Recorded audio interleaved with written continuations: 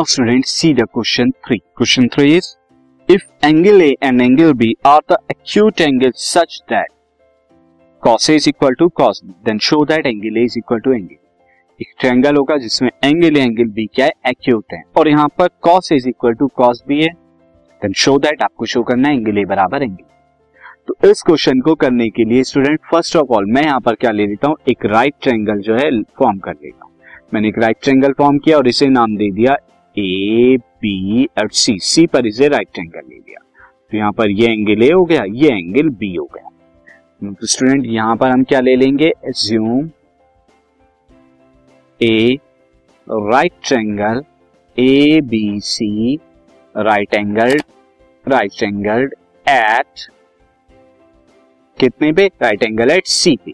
अब यहां पर स्टूडेंट हमें क्या दे रखा है कि cos A, since cos A की अगर बात करूं, cos A क्या होगा, बेस अपॉन हाइपोटेन्यूज, और A के रेस्पेक्ट में बेस क्या होगा, AC अपॉन में हाइपोटेन्यूज AB, साथ ही cos B क्या हो जाएगा, cos B हमारा क्या हो जाएगा, B के रेस्पेक्ट में क्या हो जाएगा, BC हमारा बेस और AB हाइपोटेन्यूज।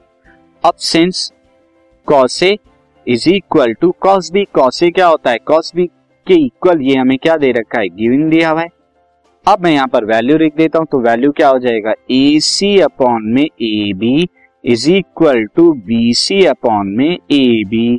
यहाँ AB से AB कैंसिल आउट हो गया, तो this implies that AC is equal to BC। AC क्या है, BC के इक्वल है, यानी ये वाली साइड क्या है, इस साइड के इक्वल है। तो देयरफॉर ये दोनों साइड इक्वल है, तो इनके एंगल्स भी क्या होंगे, ये एंगल्स भी इक्वल होंगे। Since two sides are equal,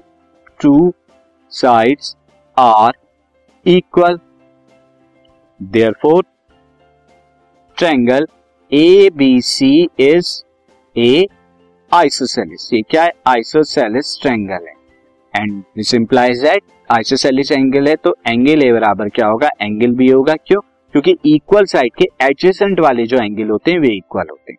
तो adjacent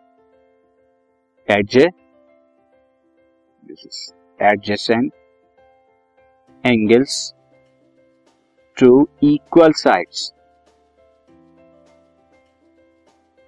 in isosceles triangle are equal। ये क्या होते हैं, इक्वल होते हैं, ये इक्वल।